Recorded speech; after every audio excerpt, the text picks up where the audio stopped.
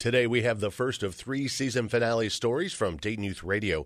It's about a Kettering teenager who discovered something valuable during his after-school job. My name is Jacob Cardale, and I'm a junior at Fairmont High School. I live in Kettering with my mom, Michelle, our boyfriend Kyle, and my sisters Sadie and Autumn.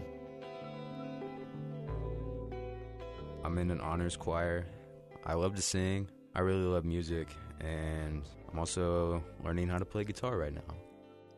My story is trying to give another perspective on COVID.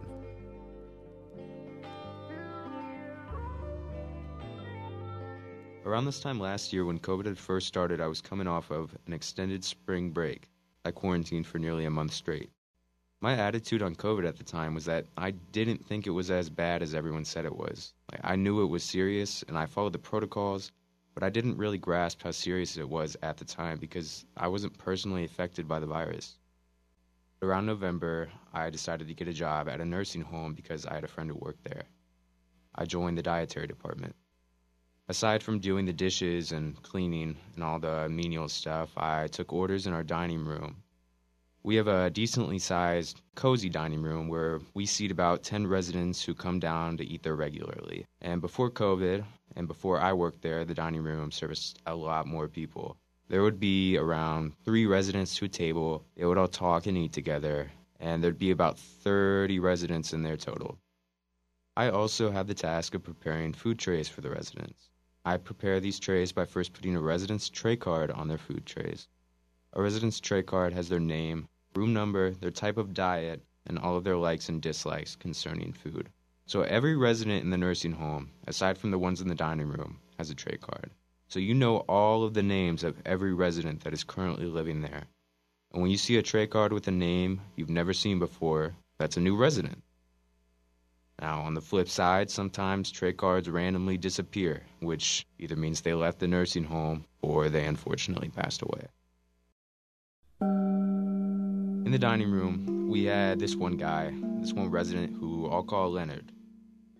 Leonard had been at our nursing home since before I started working there, and he was a regular in the dining room.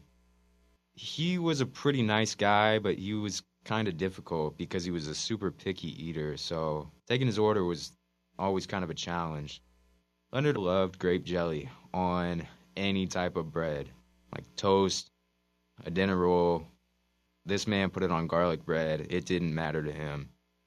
And around 2 months after I started working there, I noticed that one day Leonard now had a tray card, which means he started eating meals in his room instead of the dining room.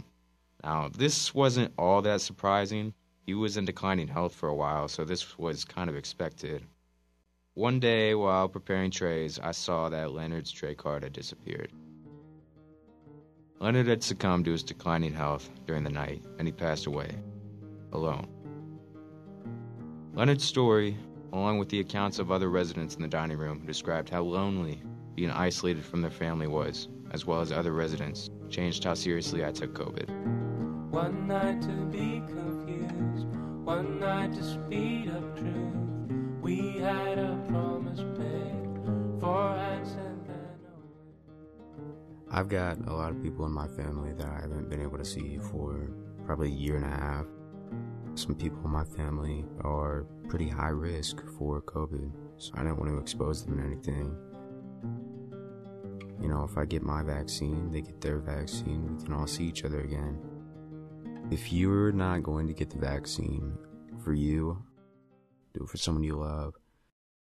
That's pretty much what I learned from this story.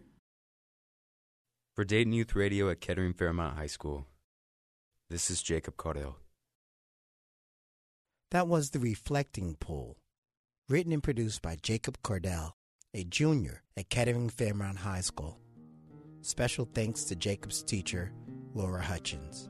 For Dayton Youth Radio, this is Basim Blunt. One night to be confused, one night to speed up truth. We had a promise made. Dayton Youth Radio is created at the Eichelberger Center for Community Voices at WYSO.